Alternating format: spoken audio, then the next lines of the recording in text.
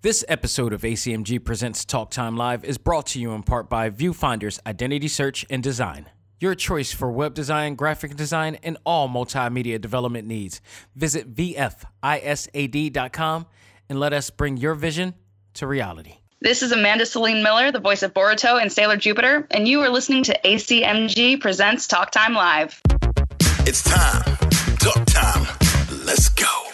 Anime, comics, movies, and games. Come on and let's get it. Talk time. Anime, comics, movies, and games. Come on and let's get it. Talk time. Anime, comics, movies, and games. Come on and let's get it. Talk time. Anime, comics, movies, and games. Come on and let's get it. Talk time. Live. Started in the 80s with Matt Cross. Dudes in the hood might have called that soft, but I carried that cross like Jesus did. Fast forward, I teach the kids to learn how to let go, live life, and show love to all things that don't matter where y'all from. And luckily, there's a show called Talk Time. We've been waiting for this for a long time. Dax kicks the facts on all the geek news, special guests and unbiased reviews. Suburban kids, the hipster street dudes, all can learn something new. Me too. I heard words when no faith is empty. I stayed the course, so my haters tempt me. Beat the podcast, that'll make them envy. It ain't too trendy, it's ACMG. Anime, comics, movies, and games. Come on and let's get it. Talk time. Anime, comics, movies, and games. Come on and let's get it. Talk time. Anime, comics, movies, and games. Come on and let's get it. Talk time. Anime, comics, movies, and games. Come on and let's get it. Talk time. Live.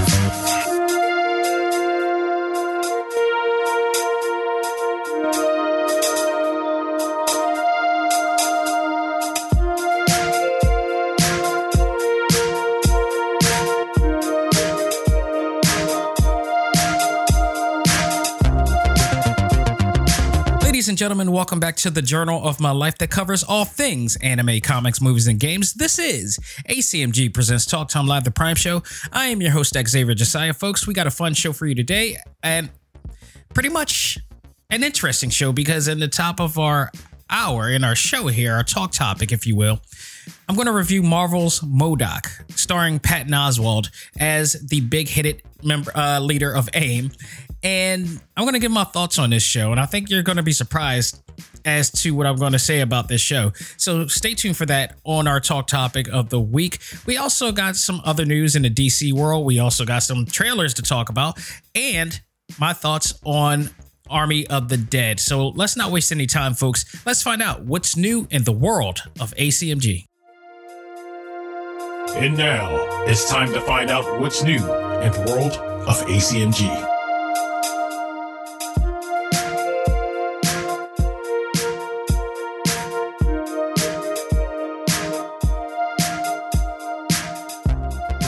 Alrighty, folks, let's start with some DC news here. Titans Season 3 coming in August. I am extremely looking forward to this season.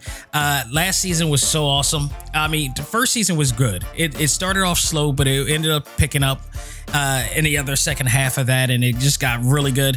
But season 2 really picked up with Total 180. They added Slade Wilson to it, aka Deathstroke, and had their version of it. I believe S.A. Morales was their Slade, as opposed to Arrow's Manu Bennett, and let me tell you, both of them did great, and a lot of people wanted to compare Titans Season 2 to Arrow Season 2 because Arrow Season 2 was you talk about everything you can say about Arrow Season 1 was great, but it was undoubtedly Season 2 when Deathstroke came in made a major difference in how that show went off in popularity because the rivalry between Oliver Queen and Slade was unbelievable. And we kind of got the same type of depth within the Titans version of Slade Wilson. So I am looking forward to it. But we left off with a story, kind of the B story that was kind of prelude to probably what's going to happen this season involving Starfire and Blackfire. So I'm excited. I'm really excited. I love this show. And for people who don't know, Greg Berlanti is a part of this version of it too. He handles everything. The Berlanti Studios handles everything. And they're allowed to be a little bit more edgy and, take the gloves off on this one. So I really enjoyed what they did here. It was awesome. And so we got, the news from the cast on Twitter. announcing that the show is on set film. They're on set now filming season 3. And from what they say is going to be epic, crazy, and there will be some heartbreaking moments on there. I wouldn't be surprised because we got a lot of surprises in the last 2 seasons, and I can't wait. I want to revamp and all that again and re-binge. And here's the thing: a lot of people didn't get a chance to see the first 2 seasons because it was on the DC Universe app, and that was the app that it was another streaming app that you had to subscribe to. And truth be told, they probably didn't get that many subscribers. I subscribed to it at one point, and then it got migrated into HBO Max. So now it has a wider base viewership now, which is awesome. This is a huge advantage to them. So this is why they're getting a season 3. They deserve to get a season 3 because this 2 seasons were awesome. They put a lot of production value into it. The acting is really well done. I enjoy it. There was only a vocal minority of haters out there, the grumpy Smurfs out there, that it's just they're bitter. They're bitter. They just want something to displace their anger on, and they always find something. So why not Titans? But at the same time, the fan base it was already big enough for them to keep another season, to do another season. So I expect this fan base to even grow because it's on HBO Max now. But if you haven't gotten a chance to watch it, and if you think that it's going to be anything like the Arrowverse, no. They're able to take a little bit more liberties because it's on HBO Max. So there's some things that you will see on this show that you will not. I'm talking profanity, I'm talking nudity, I'm talking sex scenes, whatever, all that stuff. They kind of have a little bit of I don't even know if it's PG-13 or rated R at this point, but it's really, really, really violent in comparison to everything you see in the Arrowverse.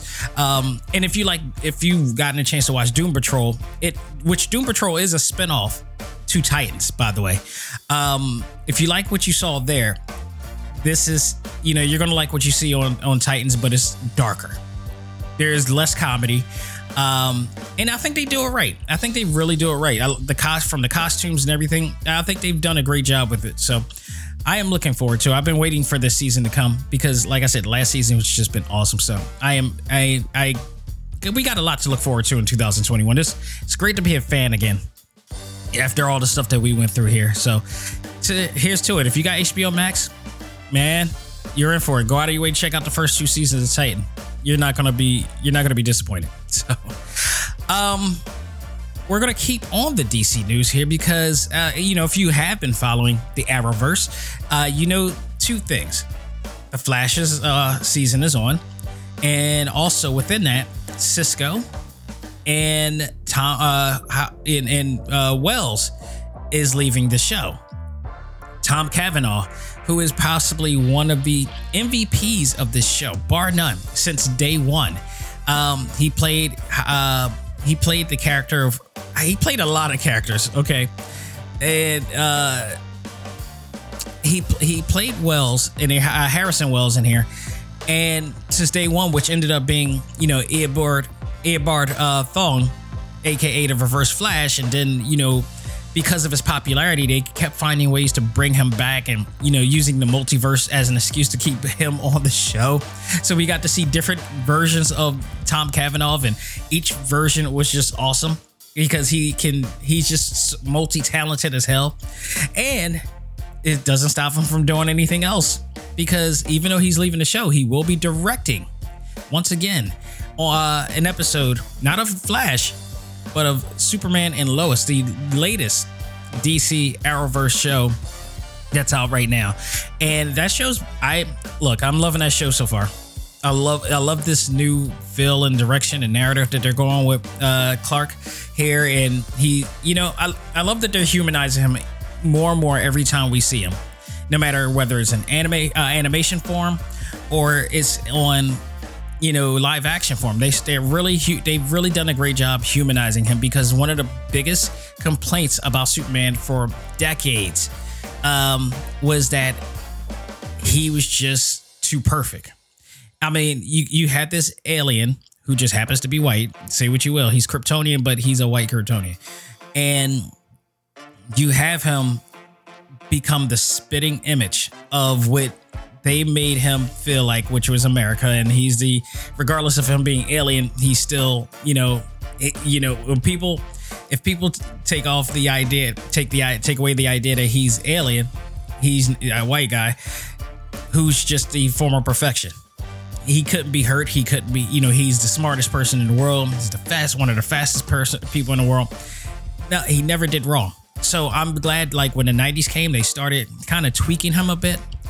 Started giving him some type of weakness of some sort, whether it was socially or whatever, or, with the kryptonites or whatever. He was, his persona changed. The very mythology of him started to change to meet with the times, and I really enjoy it. I can enjoy him much more now than I ever could, because I never liked the idea that he couldn't do wrong. He couldn't do any wrong. He couldn't make mistakes. That was the other reason why I always flocked over to Peter Parker, because Peter is, normally everybody can relate to Peter Parker.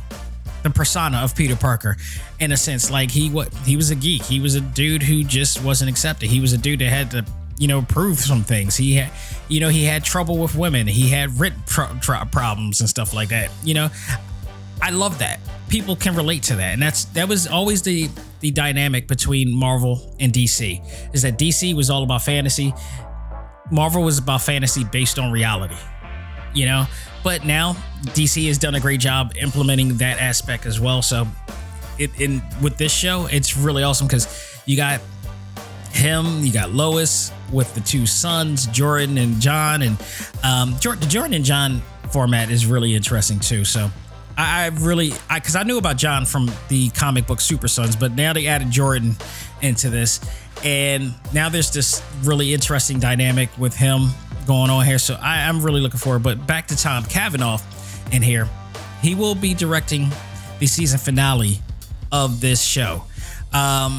This show has been really, really good, and I think he will do a great job, because he's done it. This is not the first time he's worked on a Arrowverse show. He's also directed the 100th episode of The Flash, and that was a great episode as well. The man can do no wrong. Technically he almost is like Superman in this case, but he does everything. He's pretty awesome. But it's going to be interesting to see what they do. And I love this show from a standpoint that, like, it's relatable, especially when it comes to Jordan, because Jordan is I think Jordan's actually the biggest focus. Jordan is the son of Superman, who is developing his own. He's starting to experience his Kryptonian pubic abilities before his brother John, who in the comics actually already has those powers. And by the way, I don't recall there ever being a Jordan in the comics, so this is a whole new fictional character, if I'm correct. And so he's getting this, and I do believe John is going to get power sooner or later. I totally do, because he has it in the comics. But he has these abilities that he's battling, and not only that, but he is also battling challenges like social anxiety, while trying to adapt with this new way of life, because they all moved into Smallville and such. So it's one of those situations right now with Jordan. It's like, okay, is he going to be able to handle all these problems, or is he going to end up turning evil? And they have you in this direction. They have you in a place as a viewer where you don't know where this direction is going to go, but you're so intrigued by it that you're sitting to wait and watch every week to see where his journey is going to go, because he's in the middle ground right now, and he has this power that he doesn't know how to work with, and he also has these issues in high school and trying to cope, with himself, and he's kind of introverted and stuff like that. So I think these seasons are going to be awesome. And guess what? The budget in this show is huge. If you have not watched the show, like, I think they took the budget from Legends of Tomorrow and some from Arrow. Well, definitely from Arrow, but some from The Flash as well. And maybe some from Supergirl, because the production value that they put into this it's like a step up from all of the other ones. And that's saying a lot, because The Flash and Supergirl all had like big movie budget type of special effects in there, and I feel like they kind of toned it down a bit in the recent episodes. And all of a sudden, we watch Superman and Lois, and some of the things that are happening in that show, man, I mean, you can really tell they kind of, restructured the budget to fit some things around. So I'm looking forward to it. Tom Cavanaugh is the man. He is just the man. I swear to goodness, he actually deserves a nomination at best, because the guy he's just ridiculously talented. It's just awesome. I mean, at one point you could laugh. He reminds me of John Lithgow, and rest in peace Robin Williams to an extent, because John Lithgow is one of those actors who can make you laugh and then scare the living hell out of you. I mean, really, really scare the hell out. Like he could just turn around just like in a snap, and just become the most heart-wrenching, creepy, thrilling type of person you could ever see. You do not want to mess with Tom Cavanaugh. You don't want to mess with John Lithgow as well. Like, you'll hear him do soup commercials at one point. You hear him in Third Rock in the Sun, and then he's a serial killer in another movie or something like that, and a very convincing one at that. Tom Cavanaugh has the same thing, because when he was playing Harrison Wells, it was one thing, and then we found out he was Eobard Thawne, and he turned it around, and he had you at your feet, creeped out, like, especially when he tried to kill Cisco the first time around. Dude, I was done. I was totally drawn into his character and his ability. So I'm looking forward to that. So one more piece of DC news here. This is huge. This is really, really huge, because if you're a gamer and a comic book reader at that, then you know this. Basically, DC announces that an animated version, I need to really make sure I say that right, an animated version of Injustice is in the works. This is awesome news, but I'm also I'm a little bit skeptical about it, not because they won't make a good movie. They'll definitely make a good animated movie based on this, but this is a movie based on a game that was created by Ed Boon, and it was NetherRealm Studios, with a awesome story about like an Elseworld, sort of like an Elseworld version of Earth. This Earth just happened to have Clark Kent go rogue, go evil, because of the death of Lois Lane due to the Joker. What does he do? He kills the Joker. It turned him to evil to this day. He changed his whole entire ideology of what justice really is. And there was a split. There was a definite split of philosophies here as to how things should be handled. Then you got this rebellious group of heroes versus these rogue heroes that have just taken over, the world. So now we got this situation, and then it would happen with this game series is that it ended up becoming an actual comic book. And I thought it was going to be like a short-term comic book, because every once in a while you have a video game that comes out and they do a short-term comic series for it, and that's it. No, Injustice became a actual long-running series that everything that happens in the comic also happens in the game, almost like how Lucasfilm does with Star Wars, the Star Wars universe. So, they really ran with it, and Injustice the comic became a major successful comic series. And then they did Injustice 2, which was kind of leading to the story of Kara Danvers. I'm sorry, Kara. Did I say Kara Danvers? Yeah, I'm right. Yeah. So, because I always get it mixed up with Captain Marvel too. But Supergirl was involved in this one too. So I love this story so much, because it was something unlike anything I've ever seen from the DC universe. Of course, I don't read DC comics as much as I probably should. But my fandom for DC is mostly for the games and the animated series and such like that, and then the movies to some extent. And I really think that they should respect the actual game itself in some cases. I like that they're doing an animated movie, but I also like the fact that the game itself is a damn movie. Like everything, the narrative, the story, the characters, everything. It just made me think. It was like, at one point, I wonder if game stories, if, the production of a game, I know we got the Game Awards and we have all these other awards, ceremonies for games and everything, but why is it that these games aren't being recognized by the Emmy, by the Emmy awards, or the Golden Globes and all this stuff? Like, I really feel like that we're at this point where the committees of the Emmys and the committees of the Golden Globes should start looking at these games, looking at the stories of these games, because they're providing the same narrative, the quality of narrative and production that a lot of movies are doing. And some of the actors from those movies and directors and writers and everything from those movies are putting in the same production in these games. Like, the Injustice alone could be, it's a movie in itself. Mortal Kombat, it's a movie in itself. Like, anything that you see with a major production and it involve actors or whatever, a movie in itself. And if it provides the same type of narrative, you get the same feeling and excitement and enjoyability that you have in a movie or a TV show or whatever, I think it warrants a nomination in itself. So I sometimes I wonder if, should the Emmys should video games get an Emmy?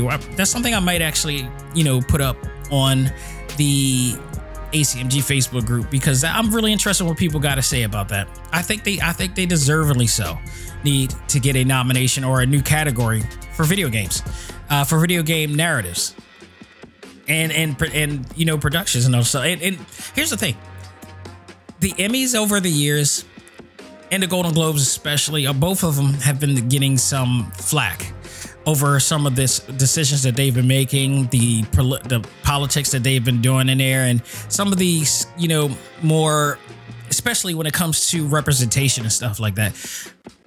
And they've been losing ratings as a result. I think if you really want to get the younger generation to be a part of this, I think they should add a video game category to, for the Emmys and for why not? Like Troy Baker, Nolan North, those two alone should have been nominated for Emmys and the Golden Globes ages ago for their work, because they've done tremendous work. Fred Tatasciore has done, Fred Tatasciore in the game Judgment. My goodness. Oh my goodness. Like, this dude does no wrong. Like, and I'm not just saying it because I had him, as a guest, at one point, but the guy's so talented. Kyle Ebert, very talented. There's some talented folks that deserves a Emmy nod at best, that deserves an even award at best. Like, it just can't be just about what you're doing outside of video games. I think video games should get a little bit more caliber, and I think if they really want to actually step up, get those ratings, and get that younger demographic, why not add video games as a category? Not the gameplay, of course, but the very well the acting. But I think also the game, like, it needs to be. Here's the thing. I think that the committee needs to up, like I said, their representation needs to be upped. They need to not only have a diverse committee now, they need to also have a group of people that understand what it is to play a video game, not to be in that experience. It can't be just about the acting, and it also needs to be, you need to be immersed through gameplay as well and all this stuff. So I think there needs to be a committee of gamers or people in the game industry that totally understand, like a Chris Milicinas or something like that, that can really tell you what makes a game really good. Is, you have somebody who loves the acting really well, but you have somebody say, like, okay, to counter that, how's the gameplay? Does it really grab you in there? Stuff like that. I really, really, really think that should happen. So we'll see. But nonetheless, there's no date announced yet as to when this is coming out. This was only a short mention that they're working on it. So now you got to remember, DC Fandom is in the works for this year as well. So that's going to be later on this year. So best believe that if anything, we're going to hear an announcement or even see even a trailer or whatever's, happening. It's going to be mentioned possibly on DC Fandom. So stay tuned for that. So let's move on let's kind of actually segue from gaming news. We go from one game to another. Sonic the Hedgehog. As we know, we saw the first movie. I love the first movie. Really well done. Actually, probably one of the better video game movies to date. That and Mortal Kombat. And we were very excited to hear that, part 2 was coming. And lo and behold, the plot has been leaked. We kind of knew some of what was going on because there has been a lot of leak stuff going on with the making. They're filming it now. And there were pictures already shown online of stand-in statues of Sonic, Knuckles, and Tails in there. So we knew that Knuckles and Tails are going to be in there. But now there's another leak here happening. And a Twitter user that goes by the name of Ninja Rizu uncovered a copyright filing from Paramount Pictures and Sega for the upcoming sequel. The plot takes place back in Green Hills, where Sonic is being left on his own while Tom and Maddie go on vacation. Meanwhile, Dr. Robotnik returns with his new partner Knuckles in a search of an emerald that has the power to build and destroy civilization. Most likely, I should say, that's a Chaos Emerald. My thing is, I'm wondering if there's just going to be one emerald, or is it going to be like the 7 emeralds that you can find in the game that turns him into Supersonic? And this has to be leading them this into Sonic becoming Supersonic. I think if we have this film or any of the films that they're making, he doesn't go super, it's gonna be disappointment there. So Tails makes his appearance. If you guys remember, we saw him at the end credit of the first movie. He comes to team up with Sonic to stop them from retrieving the emerald. So he's pretty much, you kind of knew what was going to happen. The leak was there, but it was like nothing really shocking as to what the story was. It kind of plays into itself. We kind of knew this was going to happen. So you don't need a crystal ball to predict the obvious how this movie's going to go. I mean, any fan of the series knows where this is going to go, how this is even going to end in this case. But the fact of the matter is how they put it all together. So I'm looking very forward to this. I really, really enjoyed the first movie when I reviewed it last year, and it was pretty awesome. So last but not the last bit of news. Thoughts on the Snake Eyes trailer. It's been so long since we've seen anything from Paramount Pictures and G.I. Joe, whatever like that. I kind of forgot that this was coming. But it was always talks that they were doing some type of they were going to be doing another movie and a spinoff to the G.I. Joe thing. And looks like we finally got it. They're not, if you thought that they were giving up on G.I. Joe, you are sadly mistaken, because it is still here to stay. And for those who hated it for some odd reason, I really, really, really loved the first 2 movies, because, and I'm really giving it that praise, because here's the thing. What were you expecting? It's G.I. Joe. I hate when people try to make a movie, whether it be a popcorn movie or a movie based on something, maybe a cartoon or animation or game or whatever, make it seem like it needed to be a bigger deal than it was. Like it's supposed to be an Oscar-worthy film. No, it's based on G.I. Joe alone. Is based on a cartoon series that was based on a toy line. The cartoon series, which was a lot of fun, which was awesome, it wasn't perfect by any stretch. It was not perfect. It had so many flaws in that cartoon. Especially when we look back at it now. And I always feel like when people complain about these things, they're just thinking on instinct, but they don't look back. They don't really, really look back, and they go by their memory and their nostalgia of what they loved about the film. But if you go back into these films, sometimes you start noticing some things that you didn't notice before, because when you were a kid, it was just awe-inspiring. We never seen anything like it before, but now we go back with modern day Gargoyles, especially because we're seeing a lot more things that evolve from those cartoons and from those, projects. And we see the flaws that has happened. G.I. Joe is not perfect, even in its original series. There were a lot of flaws. There's a lot of questionable things in there. So why is the G.I. Joe franchise, why does the G.I. Joe franchise need to be better? My only complaint about the first G.I. Joe was, in fact, that there was only like 5 Joes. There wasn't like a team. I mean, it kind of was, but they didn't really highlight even the second one. They didn't really highlight the idea that G.I. Joe is a force. G.I. Joe is a military force that just happened to have these elite, members to them. Otherwise, I thought they did a pretty good job, but it was pretty watchable. It wasn't like the greatest thing on earth, but it wasn't the worst thing in the world either. They got the parts that they needed right.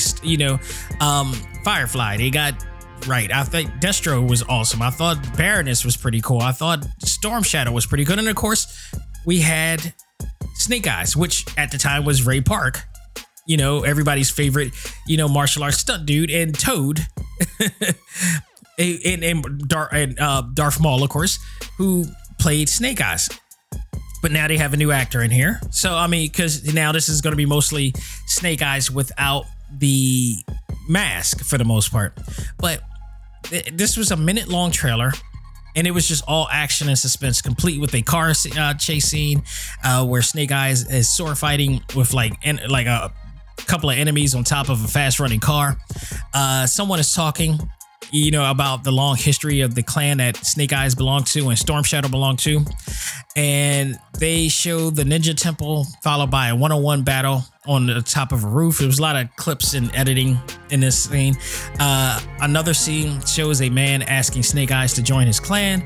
We see a bald-headed warrior who tells his journey from... he tells him basically him that this is your journey to that you need to decide on or whatever. We see Snake Eyes with the iconic helmet as the logo appears along with the release date of July 23rd. So it's coming in a couple months, less than a couple months, I should say. And actually, oh my God, today is the 23rd of May. So yes, 2 months from today, it'll arrive. So, as I am recording this, it is May 23rd. So it is 2 months from this recording that it'll be out.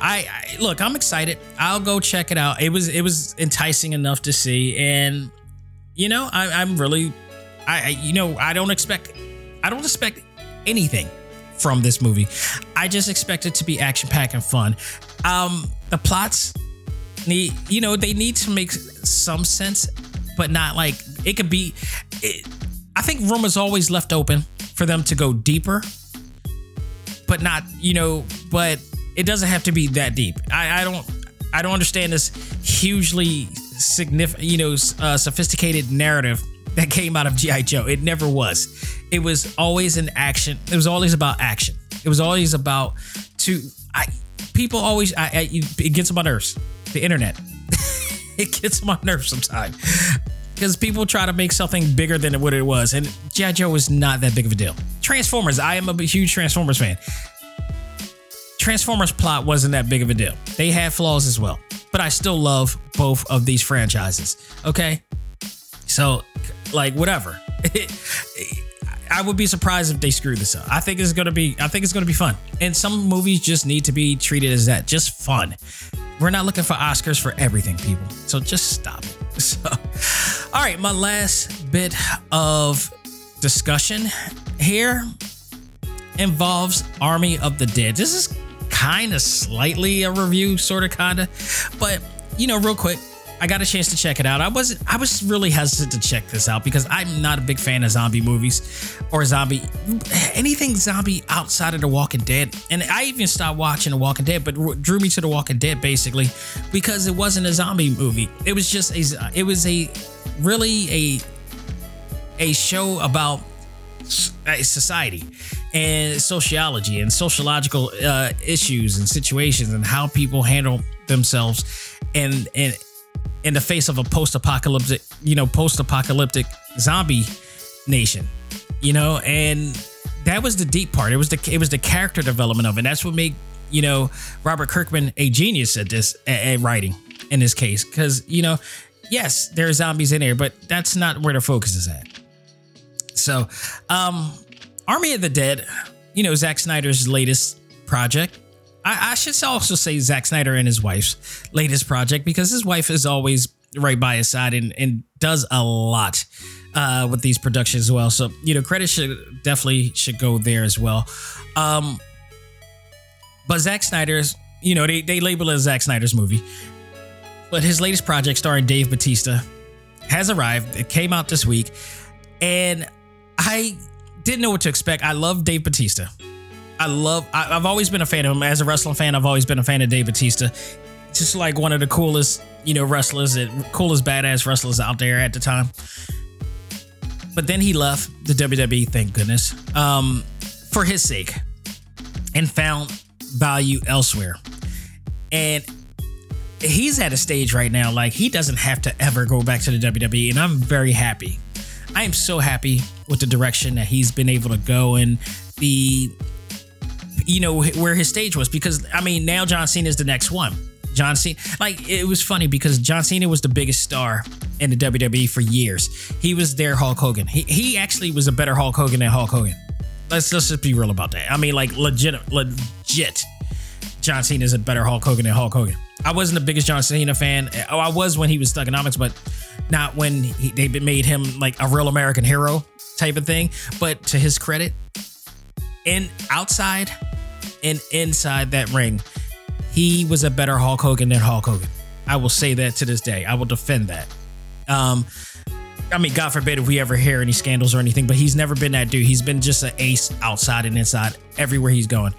Dave Bautista, another dude. But when Cena was still in the ring, Bautista went out doing acting and everything. And when wrestlers become actors, it's a rarity that they really shine and make it and make it past that glass ceiling in Hollywood. The Rock is the only one that just literally shattered it. Shattered it. He made it president. That he gave opportunity. And I'm not giving Hogan that credit, because when Hogan became a actor outside of wrestling, all of his movies was kind of hokey. They just went off of okay, here's Hulk Hogan in a movie. When The Rock did it, it was like, okay, The Rock is in a movie, but Rock is in a really established movie with some really established actors, and he's able to keep up with these established actors, and these award-winning actors, and he has the charisma, he has that Will Smith charisma to be able to keep up with that. And it's afforded him many more opportunities to him becoming the highest paid dude out in the game that was being run by a lot of other people. Okay. So now we got Bautista out there, and thank James Gunn, because if not, Bautista's been in a lot of films prior to Guardians of the Galaxy, but if not for James Gunn really kind of utilizing him and accentuating the positives and hiding the negatives of his acting abilities back then, we would not see him in the stage that he's in today. And he was able to, really help Dave Bautista become the dude that he is today. It's undoubtedly. And now I think Dave being kind of the lead of a Zack Snyder movie is a huge deal. It's probably one of the biggest things he's done to date. And I got to tell you, man, I think he knocked it out of the park. I think he's improved greatly in his acting abilities. I couldn't be more happy for this dude. And he was awesome in this movie.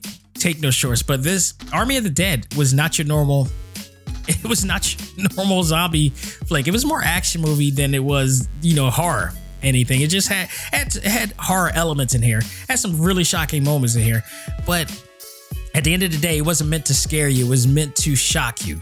It was meant to excite you. It was meant to have a lot of fun watching it. And that's what it did. And I thought Zack Snyder did a great job. And also, I want to give credit to Zack Snyder, because there's people out there who want to, dog him out for doing all these same type of things, these signature things that he's known for doing, the slow-mos, the overuse of visual effects and everything. No.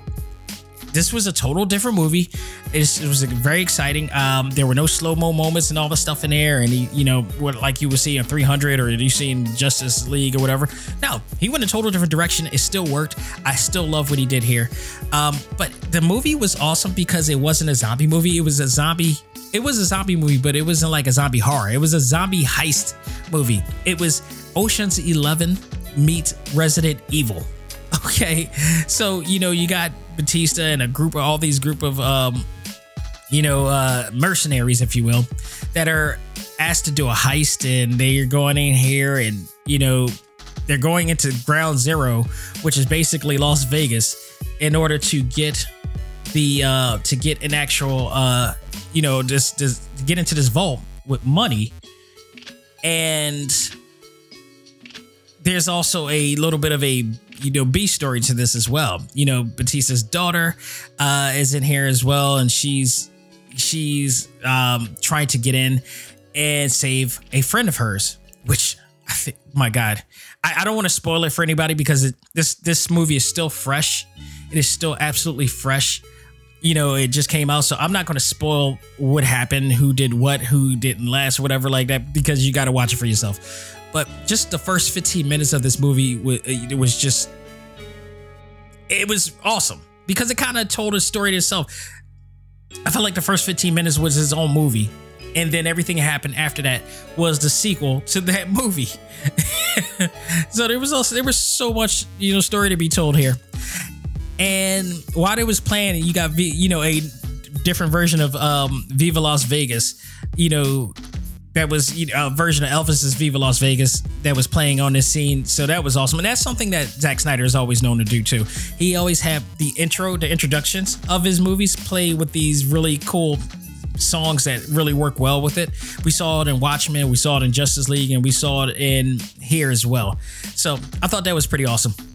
In there, Batista plays the character Scott Ward, like I said, who's asked by Bly Tanaka to return to the Ground Zero and everything. So it ends up being a little bit more than what they asked for in this movie. You got some great characters in here as well. You got Theo Rossi from Sons of Anarchy, who I loved in that series, playing a character named Bert, who was he was like the perfect prick, and he was always sexually harassing the girls in the camps and everything, from what we learned a little bit more in here. So you got Tig Notaro, who is a great comedian, absolutely phenomenal comedian. She's playing Marion Peters, who's the quintessential helicopter pilot of all horror movies or action movies or whatever like that. Raul Castillo plays Mickey, who joins the team because of his internet fame of taking out zombies like a video game, like House of the Dead, pretty much, in the hood and everything. You got Amari Hardwick, who's playing Van, who is pretty much, I like to call him the mother's milk of the group. Like, if you watch The Boys, there's a character named Mother's Milk. He kind of plays into this as well. And then I got to tell you, this movie had the most headshots I've ever seen in any movie, whether zombie or whatever, ever. I think they should get like a world's record. I'm not sure. They probably get a world's record as to the headshots that everybody gets in this series. It's just perfect headshots all around. I watched the movie Wanted, and I don't think they ever had this many headshots here as well. So overall, I'm not going to spoil anything about the rest of the movie, but I felt that it had me glued to the screen for 2 hours and 26 minutes. It is an awesome movie. I highly recommend people check it out. And I actually wrote about it in our ACMG Facebook group and posted about it. And a lot of people dug this movie. It was like only one person who said that they were disappointed by it. And they just, unfortunately, it was like literally one person who didn't like it, but the rest of everybody else like really dug it. Shout out to my ACMG member, one of the first people I actually interviewed, Jen Casserly, who goes by the name of Echo Endless. She also works for CZW Wrestling, Combat Zone Wrestling, and here in Philadelphia, in Jersey, and she's a wrestler that goes by the name of Echo. Or Endless, I believe.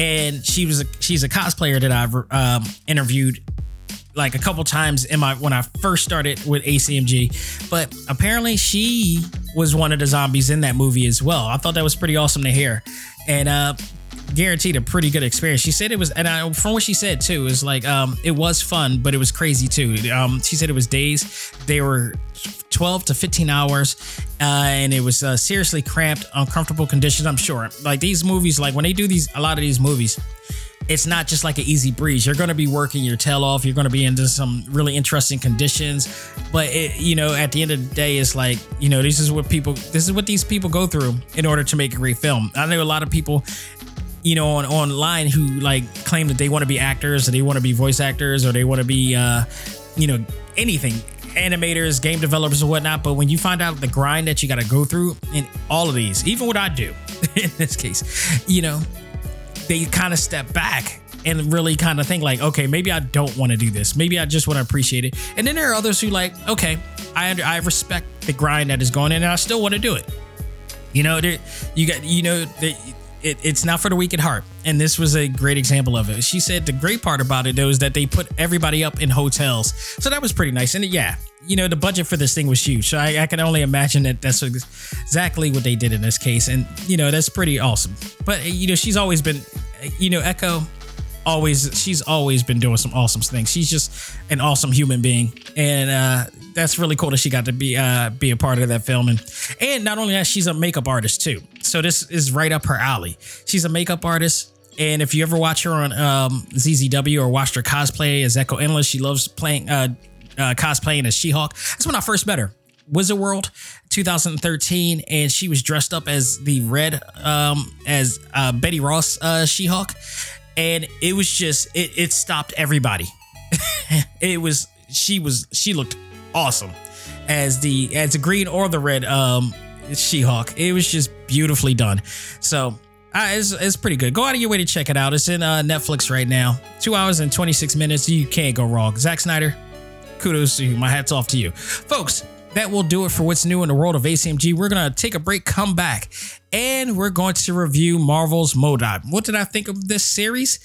We'll talk about that right after this. Ladies and gentlemen, this is Dak Xavier Josiah, the host of ACMG Presents Talk Time Live, the podcast. You want to catch up with all of our podcast shows and hear from some of the hottest names in all of anime, comics, movies, and games, such as... This is Miley Flanagan, the voice of Naruto. This is Stephanie Shea, the voice of Sailor Moon. This is Ruben Langdon, voice of Ken Masters and Dante from Devil May Cry. Hey there, this is Kyle Hebert, the voice of Ryu from Street Fighter V. This is Chris Battle, character designer of Teen Titans Go. Here's your chance to check out all of that and more on TalkTimeLive.com. TalkTimeLive.com provides all of our ACMG content with new and previous episodes, exclusive interviews, articles, and much more.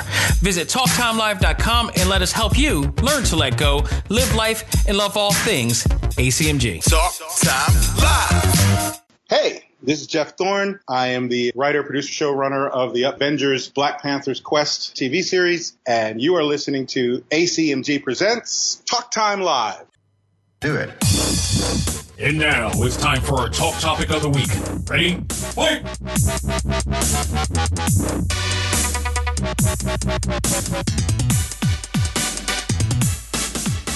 All right, ladies and gentlemen, we are back with our talk topic of the week, and it is my unfortunate review of MODOK, Marvel's MODOK, that just arrived this week on Hulu.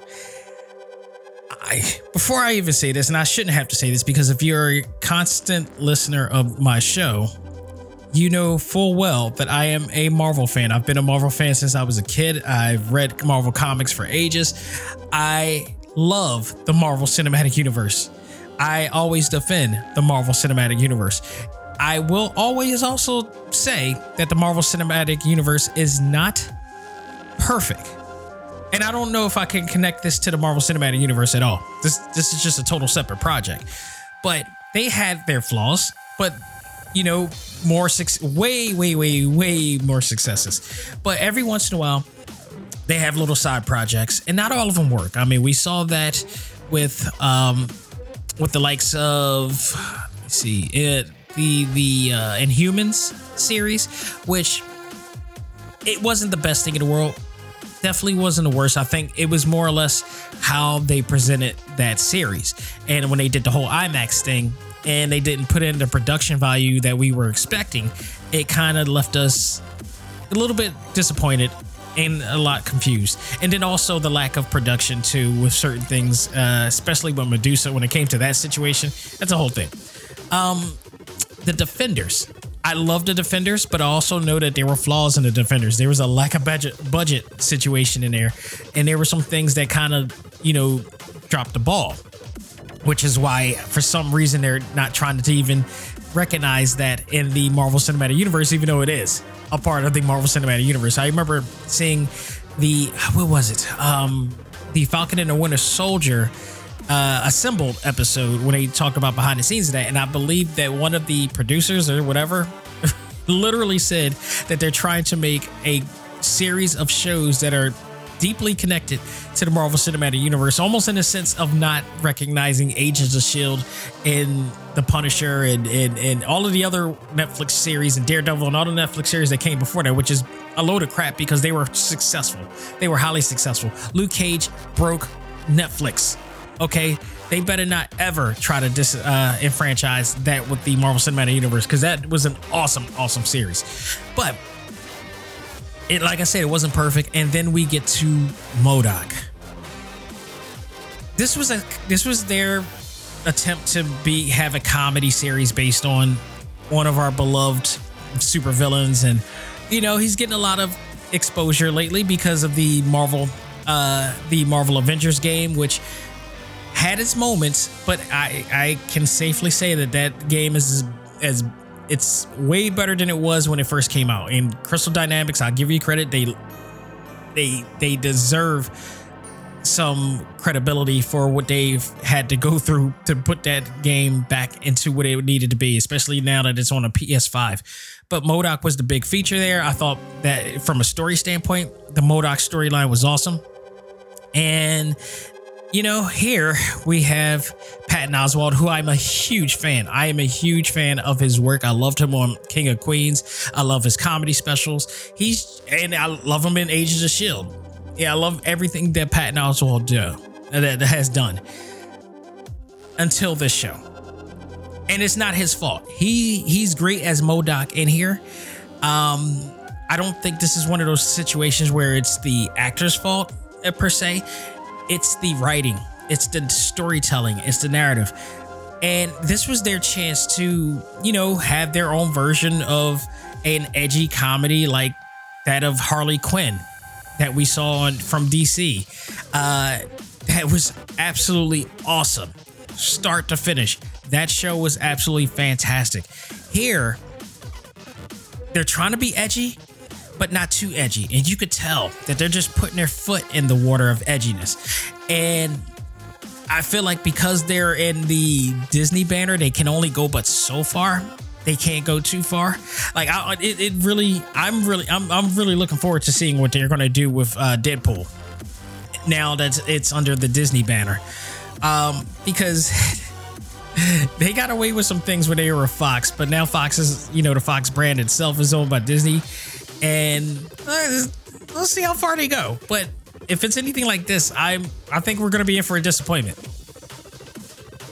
I try my best to really, I had to struggle getting through these episodes, because what's happening here is that, it centers around, MODOK and his struggles to maintain control of AIM, because this new conglomerate is now taking over the company, and it becomes a situational comedy. It literally is a sitcom in itself, where it's just, to me, it just didn't work.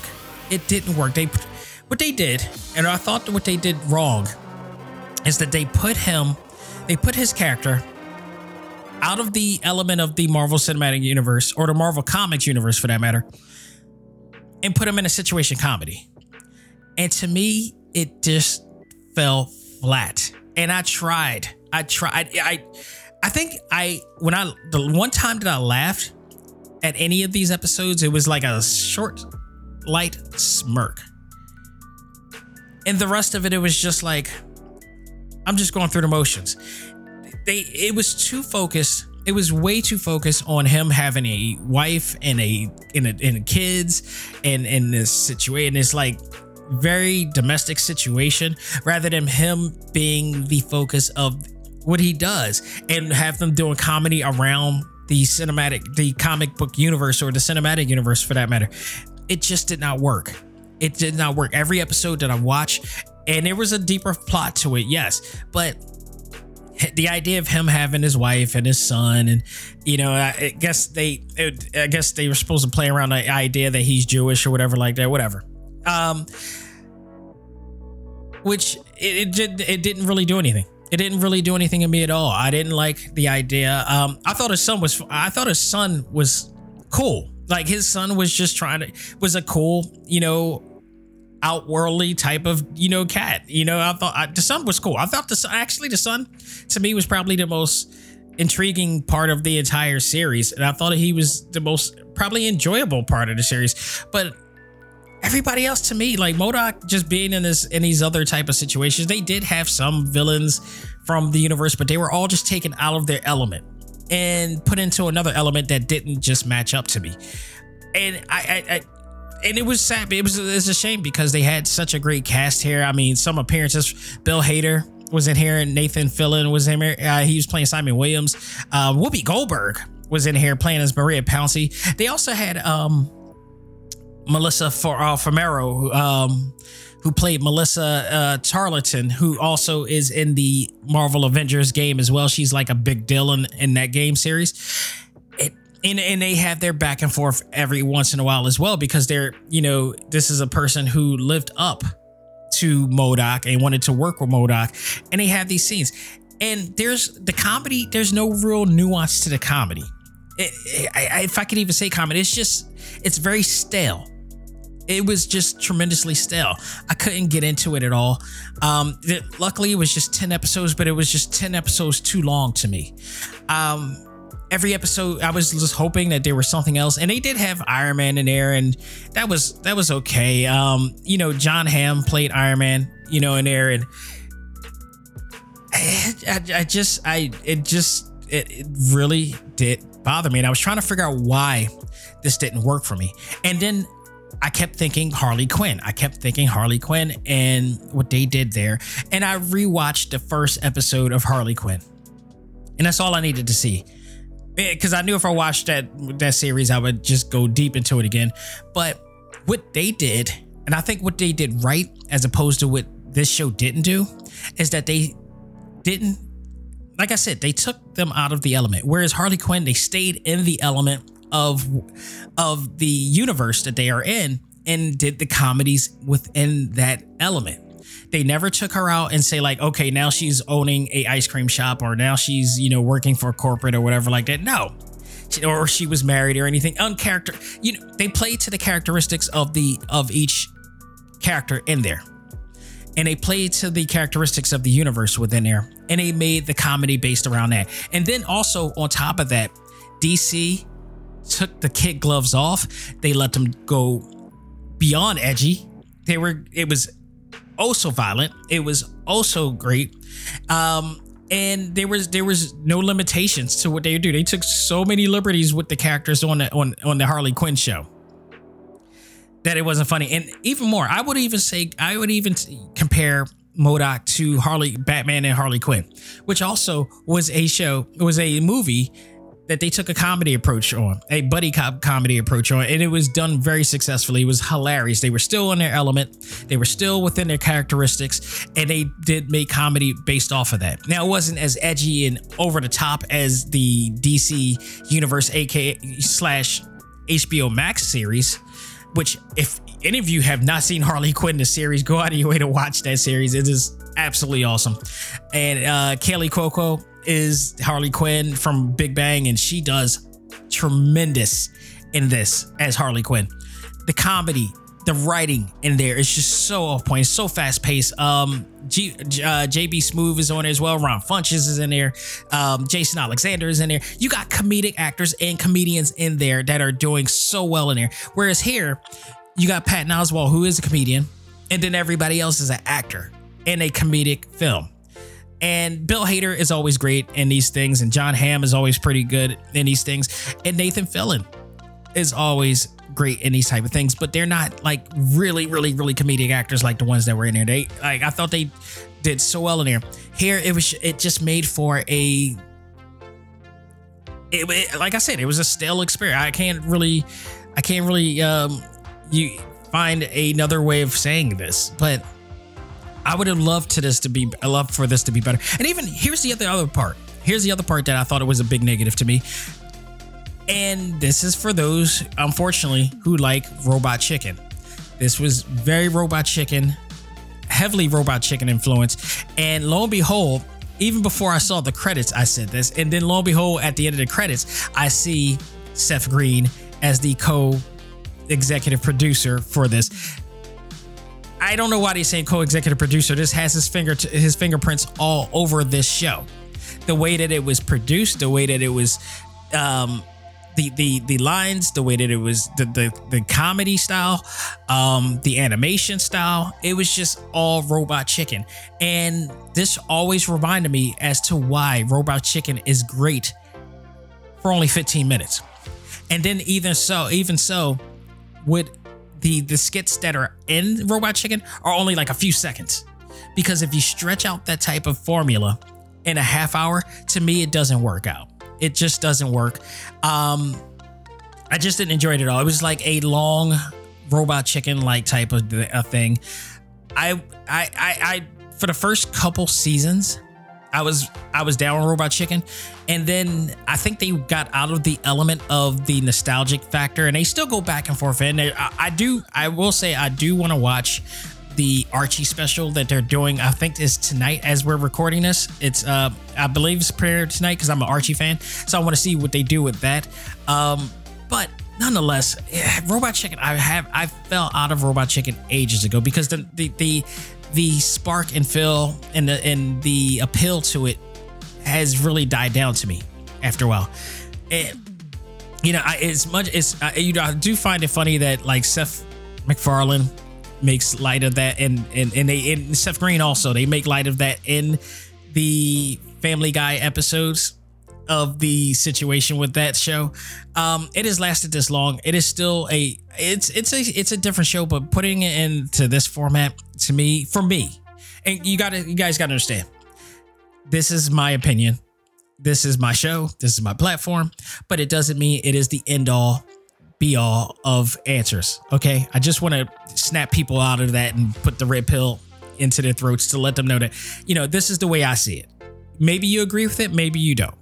But for me, this was just not a good show.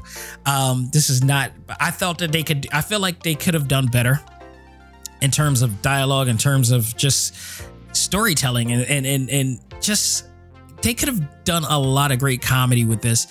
I honestly, DC does such a great job not being afraid to, you just let their characters do whatever. Even in Teen Titans Go, they do everything. They take so many liberties with those characters. It isn't funny. I feel like it was just, they were trying to be edgy, but they were more conformed than edgy. And it's because of that I think that, to me, that this show was a fail. I won't necessarily give it the lowest grade possible, but if I give this a grade, I'm sorry, MODOK, you get a D for this. This may be the most unsuccessful thing I've watched for anything Marvel's done to date. I mean, and it's sad because, like I said, if you hear me talk about anything Marvel on this show, I give it great praise. This is not going to be one of them. This is a rare grade that I give for anything, and I'm telling you, I just can't mess with this show at all. If they get a second season, that's awesome for them, but chances are I probably won't watch it because I just couldn't get anything about it. The crude character design, character designs of the figures and whatever like that, the stories, the character themselves, and it didn't do it for me. This was the Buzz Killington of comic book animated TV series for me. So yeah, dude, this gets an absolute D for a grade, and that's rare for me to give anything for those. So take it or leave it. I would love to And you know what's even worse? I haven't heard anybody talk about this show on my ACMG Facebook group or even on social media, period. I'm going to look at some reviews and see what they say, but yeah, I couldn't get down with this. I don't blame the actors. I blame the writing. I blame the direction. That's pretty much it with that. So take it for what you leave. If you are checking it out, let me know what you think. So, folks, that will do it for this edition of Talk Time Live. I hope you guys enjoyed this and every episode that we have, in which you can find on our brand new TalkTimeLive.com website. You can check it out there. You can check out all of our episodes easily from our new search engine that is better than ever, much improved. And if you want to find our Select Start video game podcast, you can find it on there. Just type in Select Start. If you want to find any of our Talk Time Live exclusive episodes, you can type TTL exclusive and it'll all pop up there. We got a lot of episodes there. All of our episodes should be on there, and all of our video episodes are on there as well. We have a video page on there that shows all of our video interviews, some of them which I've uploaded from the past. For instance, our Ariel R. Johnson episode, the owner of Amalgam Comics. She is the first Black woman to actually own a comic book shop in the East Coast, and she's gotten a lot of praise for her shop. Amalgam Comics and Coffee House is just an awesome place you can check out. And the interview that I had was an interview from years ago where she was featured in an issue of Marvel Comics, the #1 Invincible Iron Man #1 with Riri Johnson and her coffee shop. It's just an awesome thing to have. And I interviewed her when she got that on. I interviewed her right before ABC News got to interview her on that as well. So I thought that was pretty cool. So you can check that out. It's a really cool interview there, but also our press interview from Keystone Comic-Con with the one and only legendary voice of Batman, Kevin Conroy. That's on there as well. So you can check that out. The cast of Naruto and much more is on that page. So you can check that out. Just so much content and more to come as well. Remember, I told you we have my first blog entry that will be coming June 1st. So stay tuned for that. But not only that, we also have coming this week, speaking of Talk Time Live exclusive, the return of Amanda C. Miller, the voice of Boruto, the voice of Joe from Kid Cosmic, and the voice of Sailor Jupiter in the upcoming new Sailor Moon movie coming out June 3rd on Netflix. It's going to be seen by everybody. Get ready for that. She is coming on to the show to talk about that, to talk about her experiences. We got a lot of catching up to do since the last time she's been on the show, because I'm pretty sure she has an adventure of things to talk about since the last time we spoke. She's moved down to Georgia, so I definitely want to hear about that experience there. So stay tuned for that and much more. And then also, coming in June, we have the Repop Metaverse. I will be hosting it once again with the cast of Sailor Moon. You'll learn who will be on that show. Well, Sailor Moon. So you know Sailor Moon is going to be one of them. Stephanie Shea is going to be one of them. But we're going to have other guests as well, and you're going to love who will be my guest on that one. We also have the cast of Bleach. Stay tuned for that. We also have the cast of That Time I Was Reincarnated into a Slime. I am looking forward to that one as well. You can find all that on findthemetaverse.com. So stay tuned for that and much more. Get ready, because the metaverse is coming, and they're bringing you the best in all things anime as well.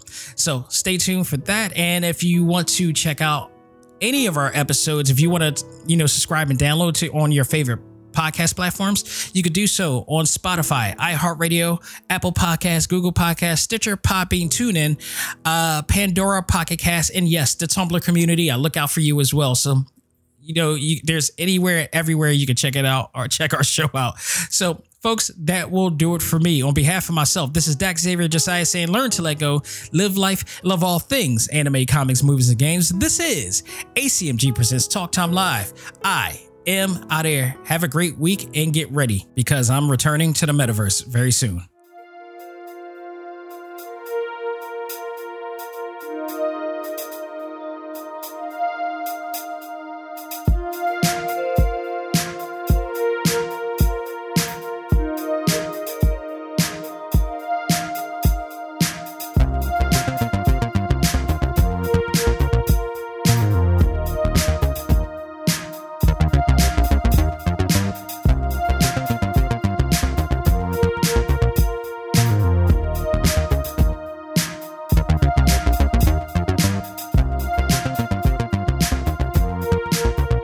Music for this episode is provided by Game Chops. Check out these great chiptune tracks and more at music.gamechops.com.